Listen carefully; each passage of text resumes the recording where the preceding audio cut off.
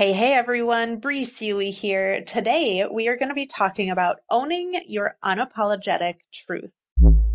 What's up? It's Kevin Crenshaw, aka The Heart Guy. Welcome to The Heartbeat, where we talk about living life from the heart. I'm really excited about the podcast today just because I've been talking a lot with my friends and even some of you guys just about living in your truth and owning that in congruence to everything that you do. And Bri is a coach and a hypnotherapist who helps people bring their dreams to life. And so welcome to the show. Hey, thanks so much. Excited to be here. Of course. Yes. And this, like I said, is a topic that I've been doing a lot of stuff with in my own life recently. So I just kind of want to give you the floor and just to kind of talk about this and how you even got into this work and what it even means to own your truth. Because I know in relationships, some people, they get into dating and they're like, well, what do I have to do? Who do I have to be to fit in? I think it's kind of ingrained in us, instead of totally. Who am I? And then just being that. Totally. Yeah. There's a part of my story that has been something that I've known about myself for a really long time. In fact, my mom remembers me talking about it when I was even like 3 and 4 years old. So I fully believe that it's an experience that my soul set up, like that I just knew from the beginning of my life forever. And that's that I don't want to have children. And so I started dating for the first time in my life at the age of 26. Up until that point, I'd been a serial monogamous, relationship to relationship to relationship. Then at 26, I kind of went a little hog wild with like, hey, I get to date and meet new people and have these experiences and have conversations. And it was interesting to do so from the being from the perspective of being child free and knowing that I wanted to be child free, because it caused me to have to own my unapologetic truth in a way that I never had before. And there were a lot of conversations I had, everyone thinks, this is so common, like everyone thinks that they want to change your mind.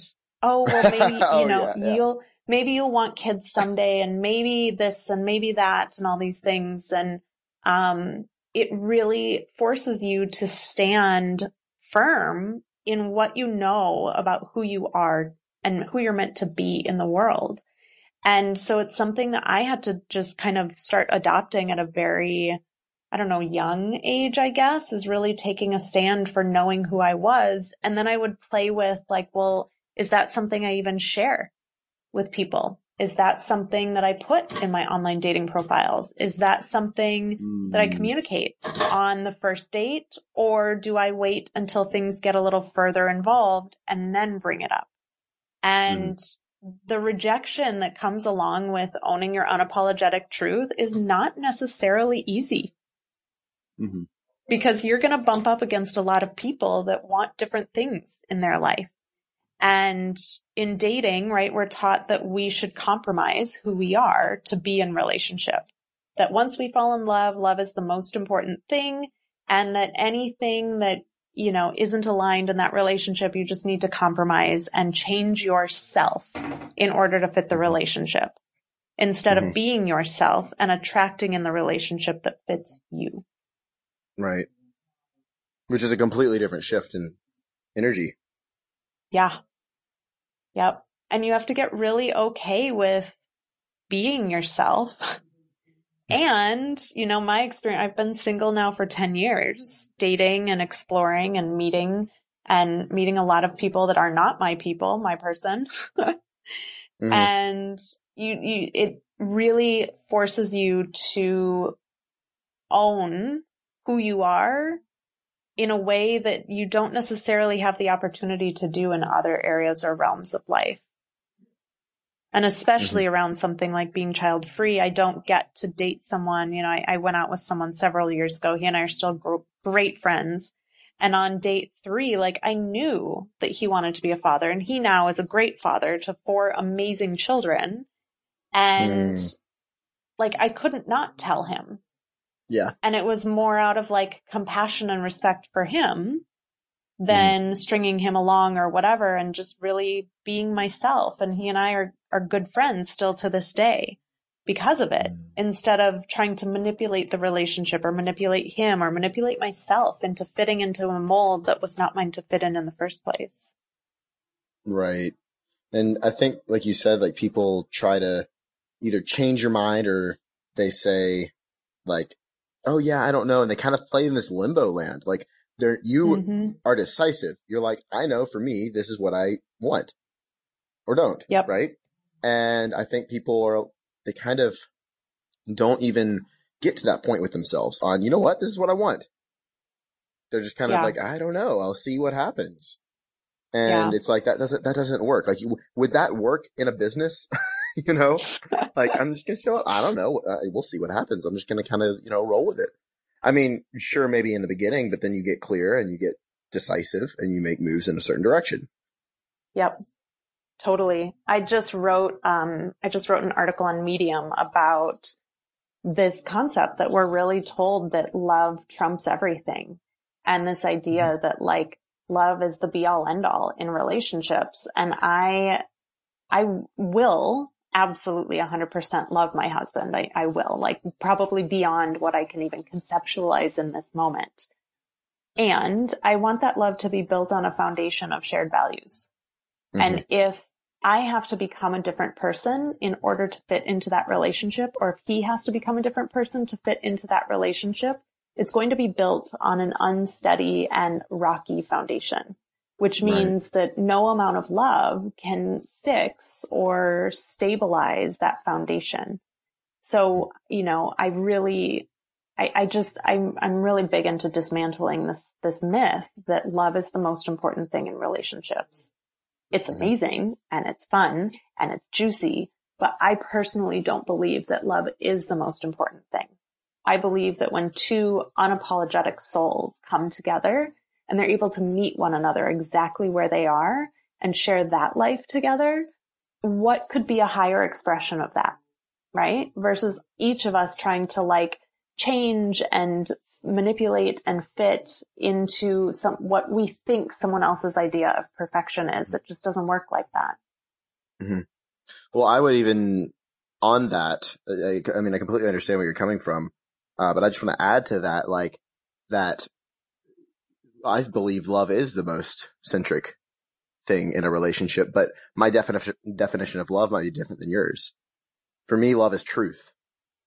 So if I express my truth and that person expresses their truth and we're truthful to each other, that's love. Love is not manipulating or changing yourself or weakening yourself. That's like sabotage. I don't even know. That's not even love. That's, I'm going to do something so that you don't leave. Yeah. And I think coming at it from like a woman's perspective, like we're just sold a very different narrative about love, right? Like we're sold the Cinderella narrative of love. That we just have to, bend and fit into what someone else wants or what someone else needs in order to be accepted. Exactly. And men are sold through media, a lot of movies and shows that they need to win her over. If she says no, it's a challenge and you need to try harder and show more, which is, I mean, I was all in that whole mindset a few years ago and it caused me a lot of pain. So I completely can relate and understand that completely. Yeah. So I think my definition of love was more based on that. Although I will say I absolutely 100% agree with your definition of love as well. And like having that loving space that is built upon truth and is built upon shared values, I think is like the highest expression of partnership that any of us could ever wish to create in our life. Exactly. So what, I guess, advice would you give to people who are maybe struggling with maybe even like deciding on what they want and asking for what they want because they're like, well, I don't know what this other person will do. And they're kind of struggling with that, or they really know what they want. They're not speaking up and they're kind of falling into that mold of, oh, well, I have to do this to please this person. Which there's a difference between a pleaser and someone who pleases. But what would you say to them? So the first thing is, if you're someone that doesn't know at all what you want, you don't know what desire means, or you don't know, how that expresses itself in your life, you have to start small. You have to take baby steps before you have to, crawl before you walk, right? So start small on things that don't matter. Like start like start playing with your desires through what you want to eat or what you want to watch, or like really start playing with it on mundane things and just start building that muscle. It really is like weight training. You have to start small and then start building up to the bigger things. If you are someone who knows what you want, but you're afraid to express it for fear of rejection, there's a lot of like healing work to be done around that in terms of, you know, where are you dealing out abandonment traumas from your past? Where are you feeling like you're not supported? Where are you feeling like if this relationship isn't it, that the right one will never come along, right? Are you believing in that there's a lack of available humans to you that could be in partnership with you?